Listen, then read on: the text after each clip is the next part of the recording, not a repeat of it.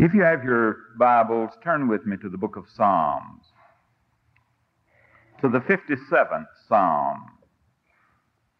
I'm sure that to the person who is not a Christian, it becomes a wearying thing to hear Christians talk about their continual surprise at what they find in the Word of God.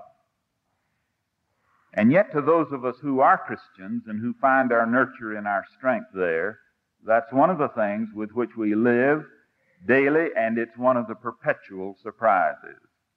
I never cease to be amazed at what I find unexpectedly there. For a long time, I've been intrigued by a text in the Old Testament. But somewhere in my mind, I got to the place where I felt guilty about using a text if I never understood the context. And so every time I've started to use this text, I really have backed away from it, or if I've used it, I haven't done it with a great deal of conviction, because I had difficulty really relating it to the context. In fact, it's a magnificent verse, and the context is so miserable. And how do you talk about a magnificent subject when the person who gave you that magnificent text was really bemoaning his situation? The psalmist was in trouble. He was in trouble enough that you will find that he speaks about his situation as being one beset by calamities. Be merciful unto me, O God, be merciful unto me, for my soul trusteth in thee. Yea, in the shadow of thy wings will I make my refuge until these calamities be overpassed. He was living in the midst of calamities. The people that were around him were not particularly friendly. I will cry unto God Most High, unto God that performeth all things for me. He shall send from heaven and save me from the reproach of him that would swallow me up. The people that were around him were reproaching him, and he says, they are about to swallow me up, and if you don't help me, Lord, they will. God shall send forth his mercy and his truth. He says, my life, my soul is among lions, and I lie down even among them that are set on fire. The people that are about me are like a consuming blaze that would devour me.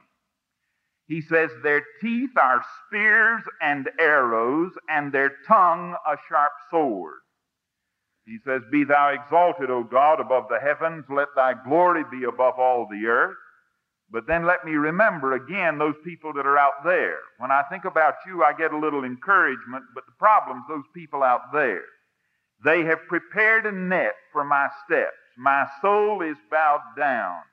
They have digged a pit before me, into the midst whereof they are fallen themselves. But that's his conclusion after it's over with. And as long as they were raging out there, he was aware the pit was intended for him. Now here is a man who is living in circumstances where everything has gone wrong. How do you win when everything goes wrong? How do you stay peaceful when everything about you is in turmoil and in distress and in calamity? What do you do when disaster comes? Now here is a psalm that lets us know, I think, something about how we win when things do go wrong. Because the striking thing is that this psalm has in it some of the greatest notes of peace and confidence that you can find anywhere in the psalmody. Be merciful unto me, O God, be merciful unto me, for my soul trusteth in thee. While all chaos is breaking around him, he is in a state of trust. In the shadow of your wings, he says, I will make my refuge. I will hide myself under the shadow of your wings.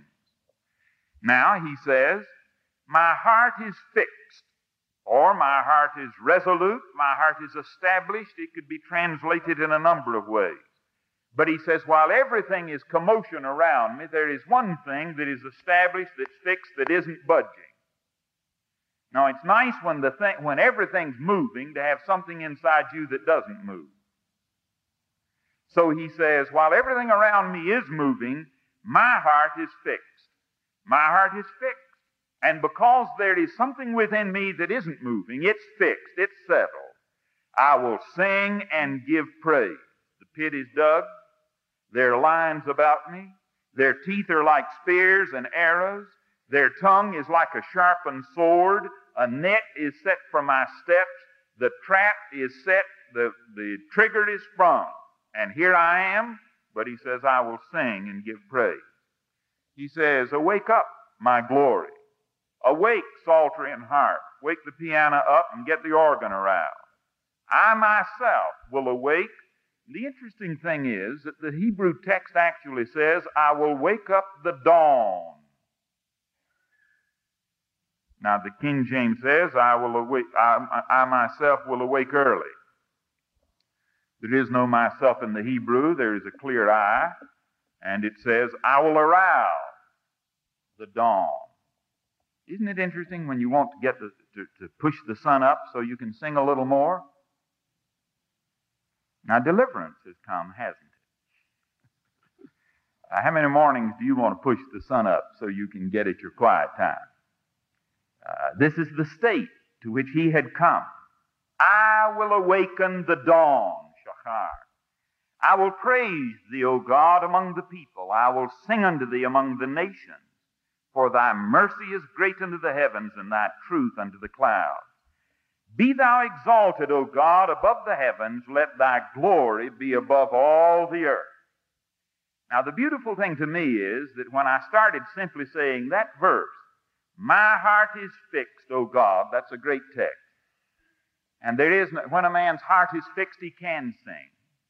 When a man's heart is established, he is filled with security. Now, when I began to look at that and then look at its context, the context seems so contradictory, but of course the context is the thing that makes that passage so magnificent. When everything is wrong, then here is a man who can sing and who can give praise, who can glorify God and rejoice in him and exalt his name above the heavens, because he has found security and establishment with a fixed heart. Now, one of the intriguing things about the psalm that doesn't give you any full answer, but it certainly sets your mind at work and your imagination running, is that the title to the psalm says that the psalm was written by David, and it was written while he was hidden in a cave hiding from Saul. You remember the day when Saul hated David because he knew that David was really supposed to be the king? He who had had the anointing of God had now lost God's Spirit. The Spirit of God had departed from him. That same Spirit that had come upon him when he was anointed to be king over Israel now had come upon David, as David was anointed by Samuel, and the Spirit of God came upon him, and that's what made him royal. That's what made him a king, whether he was in a cave or not. Now, the beautiful thing is, if you belong to God, you're a king, whether you're in a cave or wearing a crown. It doesn't matter. David now is in the cave, but he's more the king than the one is who has the crown. You will remember that if this is true, and if it comes from 1 Samuel 24, it comes from a context where Saul had taken 3,000 of his crack troops.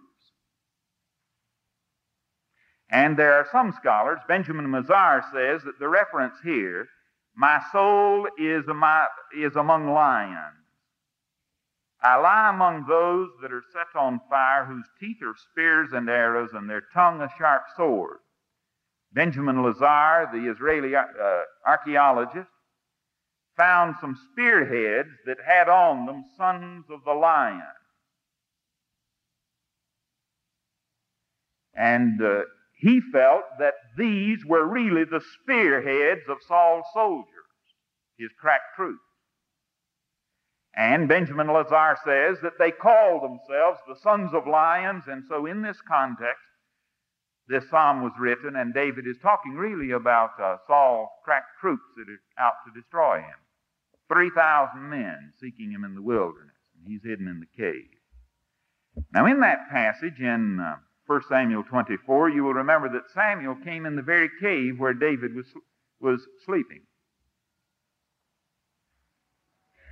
Now, the ironical thing is And we're a family, so we can talk about some of these things. I would hesitate on Sunday morning.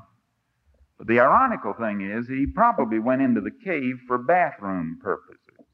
And here is David, who has caught the king in about as unregal a context as you could get. And he is delivered into David's hand. It doesn't take any more than that to give you some of the irony of the situation, does it? But now remember, that's the end of the story, not the beginning. The beginning is David hears 3,000 troops around the cave, and he's in it. He's caught. How much more hopeless can your situation be than that? There is no exit to the cave. Somebody said to me, the thing wrong with your office, Dr. Kinlaw, is that there's no back door. You can't get out. Well, David was in one where there was no back door. There's no way to get out. 3,000 troops out there come to kill him, every one of them commissioned to slaughter him and ready. And in that context, he says, calamities, yes. I'm about to be swallowed up. I am among lions, whose teeth are spears and arrows, whose tongue is a sharp sword. They have the net set. It is around me. The pit is before me. But he says, my heart is fixed, and I will sing and give praise, even with my glory. How do you do that? I think there's some things that make it possible for David to do this, or the person in that context. One, he knew God. What a difference it makes. Doesn't matter how closed the cave is. God is the one who created the universe, and he's opened up caves before, hasn't he? And if it takes an earthquake to open a prison, the God whom he worships is the Creator, so he knows God. But it isn't the fact that he knows that God is the Creator, it is the fact that he knows him in a personal relationship of forgiveness. And you know your heart will never be established and you will never be secure if there is not a consciousness of forgiveness inside you. I cannot overlabor that. There is no security for the person who is conscious that he has sinned against God and that sin is not forgiven.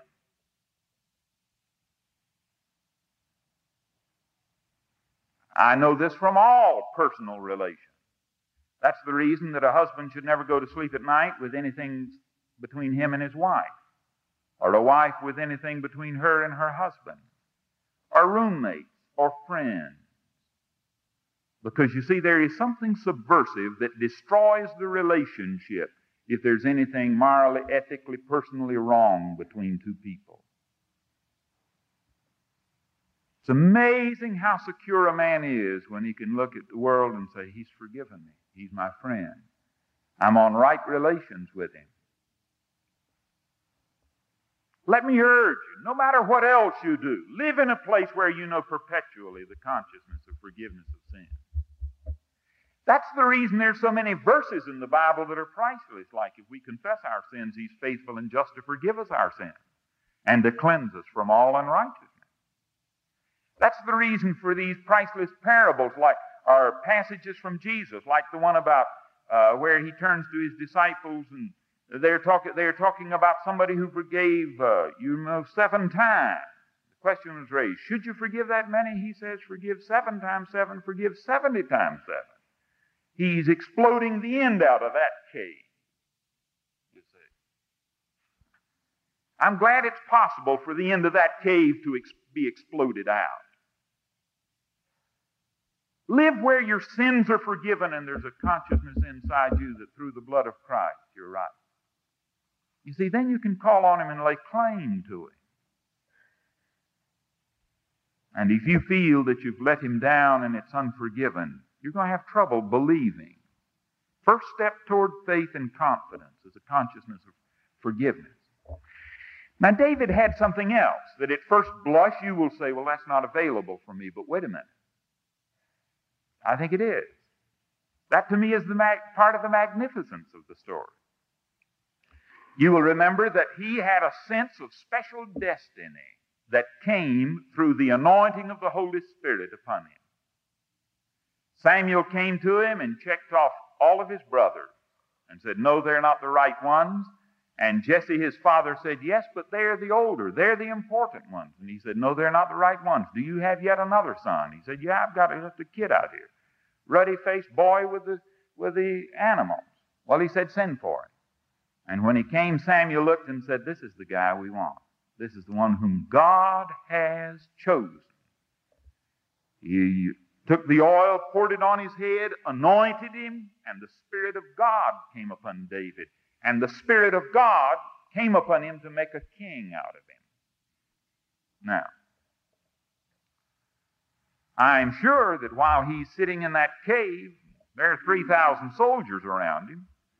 And now Saul, with his personal bodyguard, is coming into the cave, and he does not know, but that they know he's there and they're coming to kill him. What's David thinking? He's saying, "Wait a minute, Lord, what was Samuel doing in my house?" You don't mean that Samuel anointed me to bring me to this. I've never done yet what I was anointed to do. My work isn't finished. How can I doubt now? I'm sure he had the same struggles with doubt and unbelief that you have. He was as human as you are. He was as much a doubter and unbeliever as I am. But I'm sure the Spirit of God was saying, "You remember?" Now, I believe that every person needs to have the baptism or the anointing of God's Spirit upon him. I believe there's a place in every man's life for a personal Pentecost, where he can be sure that God's Spirit has endued him the same way that David was endued. We use this word sanctify. At its basic minimum, it means to set apart.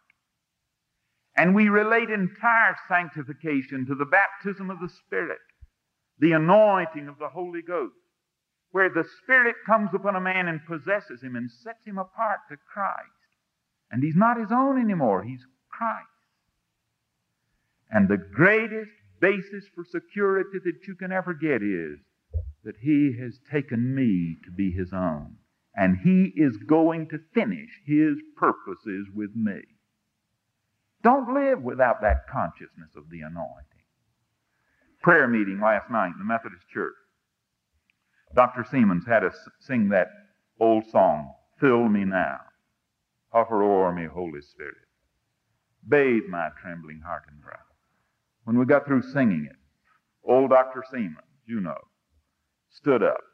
Food for my soul, refreshment for my spirit. Said wonderful words. "Fill me now." Great theology. Fill. I need all I can get. Fill me, Lord. Fill me to fullness and to running over. Fill. Me. Lord, not the other guy, me. Oh, it's all right about the other guy. Fill him too, but be sure you fill me. He may need it, but I need to be filled. So fill me. And then he said, "Now, today's the day of salvation, not tomorrow. Today, now, at this present moment, fill me now." You're going to have a hard time telling me that a man under the anointing, the present anointing of the Holy Spirit, is going to have a sense of despair and failure. The cave's going to open up. I noticed that Jesus found this necessary, or God his Father, so that before he began his public ministry and before he began his conflict with the enemy, he waited and the Spirit came and anointed him. And if it was necessary for Jesus, how much more necessary it is for the likes of you and me. The pattern is set there. Just as he was baptized with water, he was endued by the Holy Spirit, and the rest of his life, he said, "The power that works within me is the power of the Spirit. If I, by the Spirit of God, cast out devils, then the kingdom has come to you." That's my present privilege. His gift for me to receive. Okay.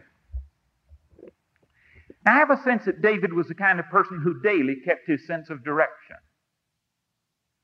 Now, you go through the Psalms and you will find again and again little notes like, early will I seek thee, O Lord.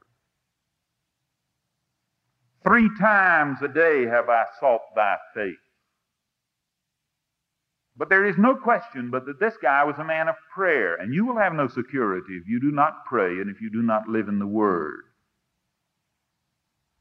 There is something about prayer, the presence of Christ. A few moments in the presence of Christ will give you a clearness of head and a clearness of heart and a security of spirit that nothing else will give. The rest of life is made to fray and frazzle you practically. But this is made to build you up. I love this. He says, I will wake up the dawn. You know, the greatest Christians that I have known have been people who did wake up the dawn in the presence of their Father and His Son, their Lord, seeking the help of His Spirit. And they did it through His Word and through prayer.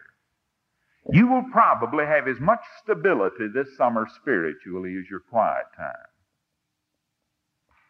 Take the probably out of that. You know, one of the problems with being a scholar is you qualify everything. It's hard to make an honest, straightforward statement if you're a scholar. You've heard that listening to teachers. But take the probably out.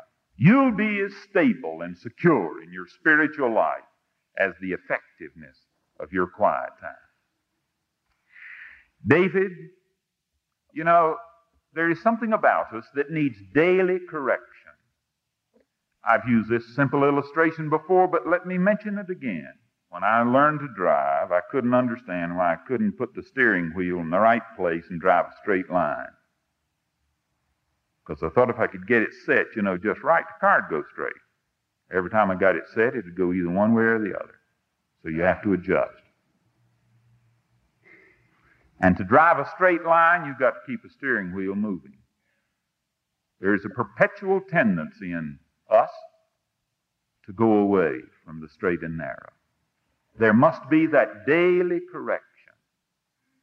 There must be that sensitivity. Lord, am I in the right way? Am I pleasing you? Nothing can be more vital to you than your time in the presence of God, where you find His refreshing and His renewing. All right. I dare you to wake up the dawn a few mornings. Now, the fourth thing. He had a faith in the purposes of God for him. I was intrigued when Dr. Rollins used in his prayer this morning the references to Joseph, because I've been thinking about him all morning.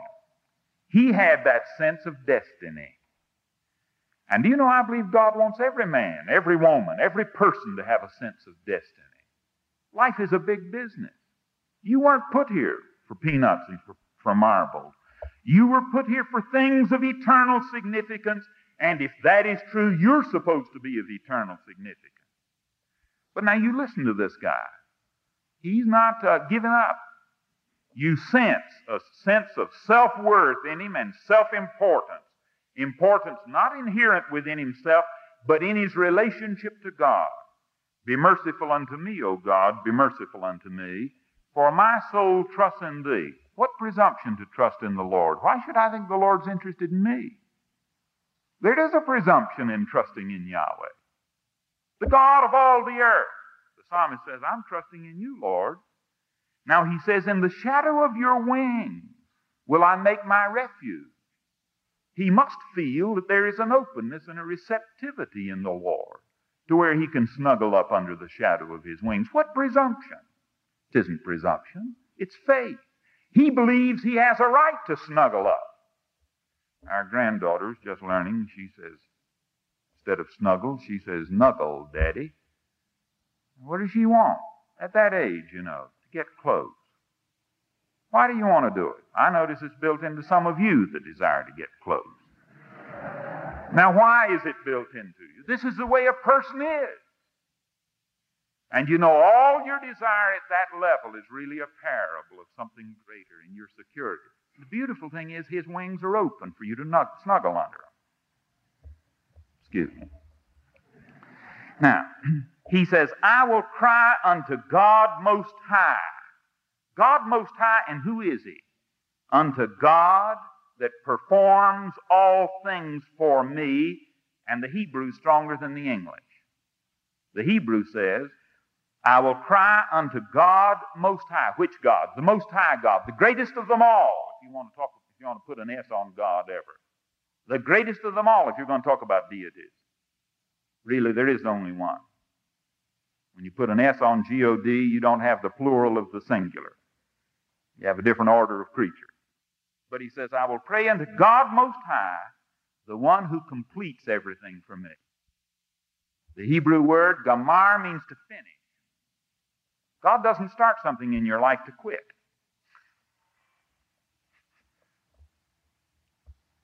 Who is it? Somebody said God don't make losers. If they're losers, something's happened somewhere if God called them. Now, here, this is what he is saying. I believe that God is going to finish what he started in me. Now, you need that and I need that. It's beautiful. And trust in God, hide under his shadow, find refuge in him. Some translate that word, gamar, even in the sense of to avenge. Is it not incredible to think that God would avenge me? That seems the utmost presumption. I don't want to translate it avenge. That offends me a bit. I'm not sure I can be that presumptuous. But I am delighted at the thought that he's going to complete what he started within me. He wants to finish this job and finish it right. Now, he will save. And the triumphant note is, oh yes, they dug a pit for me, and they fell into it instead of the one for whom they dug it. The beautiful thing in this story, if it is from David's life, is God didn't have to knock the end of the cave out. He brought him out the opening. And he brought him out right through the 3,000 sons of the lion that were there to destroy him. And he will finish what he has started in you if you will keep your relationship to him right. I've been awed this year more than ever before, not with my commitment to God, but with his commitment to me. Why should he be committed to me? But he is. He said, I won't call you servants anymore, I'll call you friends. He said that last night before the cross. You're my friend. And he said, you didn't choose me, but I chose you and ordained you that you should go and bring forth fruit and that your fruit should remain so I could finish what I started in you. He wants to finish his work in you and me. And if we keep our relationship right, you can count on it. Now, that sense of destiny. The next thing. What is his commitment? His commitment then is that he'll sing. And that he will play the harp, the lyre. What will he sing? He will sing praise to the Lord. His voice will be used in the adoration and the praise of God. Now, where will he use it? Catch this. It is astounding to me that in the Old Testament, in the 57th Psalm, and if that context is right, 1,000 years before Jesus, David was envisioning the student volunteer movement and the modern missionary movement. He says, I will sing your glory among all the nations. I will sing unto thee among the nations. He said, you're great enough that every nation should know about you. There is something inherent in Old Testament faith that necessitates the modern missionary concern. We cannot leave a group of people anywhere in the world without a knowledge of the Lord. And David says, I will sing among the nations about our Redeemer, about my Redeemer. Now it's interesting what he's going to sing about. How much should a person witness? Should you grab everybody you can by the coattails or by the lapels and choke the gospel down his neck? I remember a great Presbyterian who said this. This was his life pattern. And I do not know a better one that you can find. Charles Trumbull said, in any social contact where I have the choice of the subject of the conversation, I will speak of Jesus. In any social contact where I have the choice of the subject of the conversation, I will speak of Jesus. He commuted on the subway and train in and out of New York City every day to Presbyterian Mission headquarters. He won scores and scores and scores of people to Christ on the train coming in and out of New York City. Sitting next to a guy at the beginning of the day, at the end of the day. Rule of his life. Where I have the choice of the conversation, I will speak of Jesus. I dare you to take that. When I say that to myself. It's easy for us to lose our opportunities. But here he says, the nation should know. Now that's our business. Why? So that he can be exalted. You see, we're the forerunners of what is to come. Every knee's going to bow, and every tongue's going to confess that Jesus Christ is Lord to the glory of God. And we're like John the Baptist. We're to go before him. He's coming. He's coming. He's coming. And when he comes, there's supposed to be a group of people ready for him. And it is our business to tear the hills down, fill in the valleys, and make straight the ways so there will be some to receive him when he comes. And we are his forerunners in that sense. And Christ is going to reign.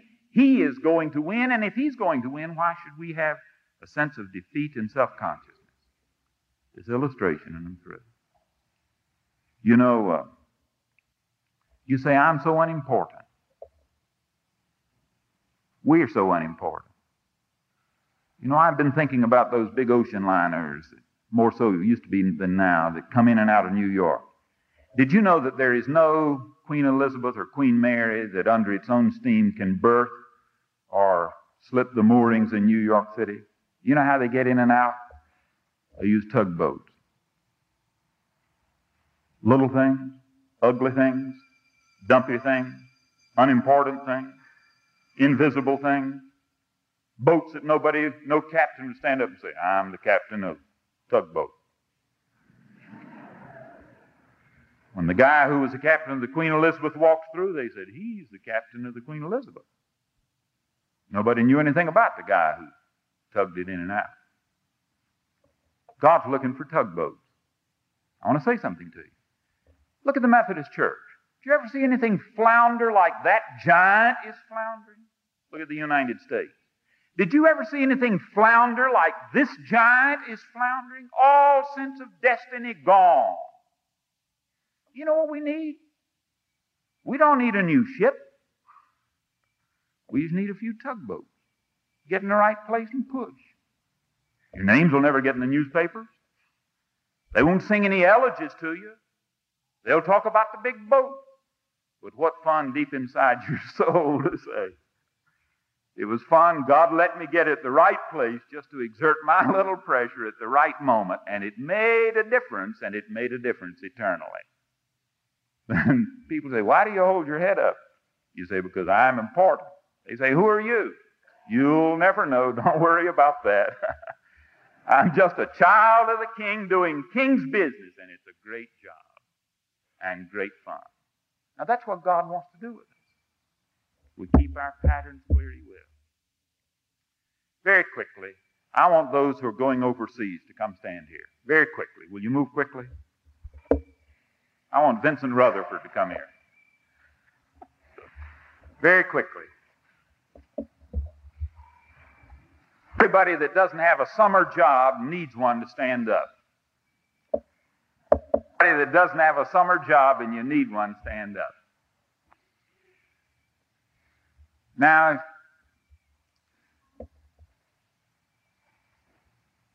anybody else going overseas?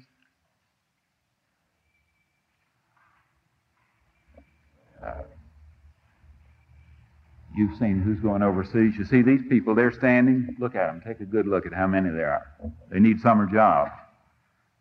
Now I want everybody who's going to be in some kind of Christian service this summer in this country. Would you stand up? The faculty at Asbury College didn't stand up. I was wondering what they were going to do this summer.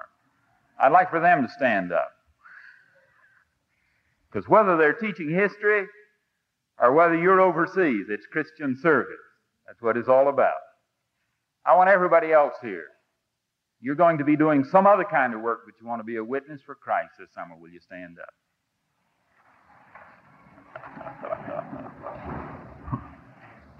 We have today a guest. He's really not a guest. He's part of the family who's just been away for a while in Pakistan and Afghanistan. Vincent Rutherford, who has been with the United Methodist Committee on Overseas Relief, been in Pakistan and in Afghanistan, visiting here for a few days. I want him to pray for us as we go, and I want him to pray for each one of us, for these that are going overseas. How many of you that are going overseas don't have all your money yet? Would you raise your hand? Raise them high enough so we can see. Okay. That's part of the concern. These that don't have jobs that need them, and all of us for His grace in particular. And may God make us to be tugboats in our places this summer. It'll be fun to come back this fall and find out what He did.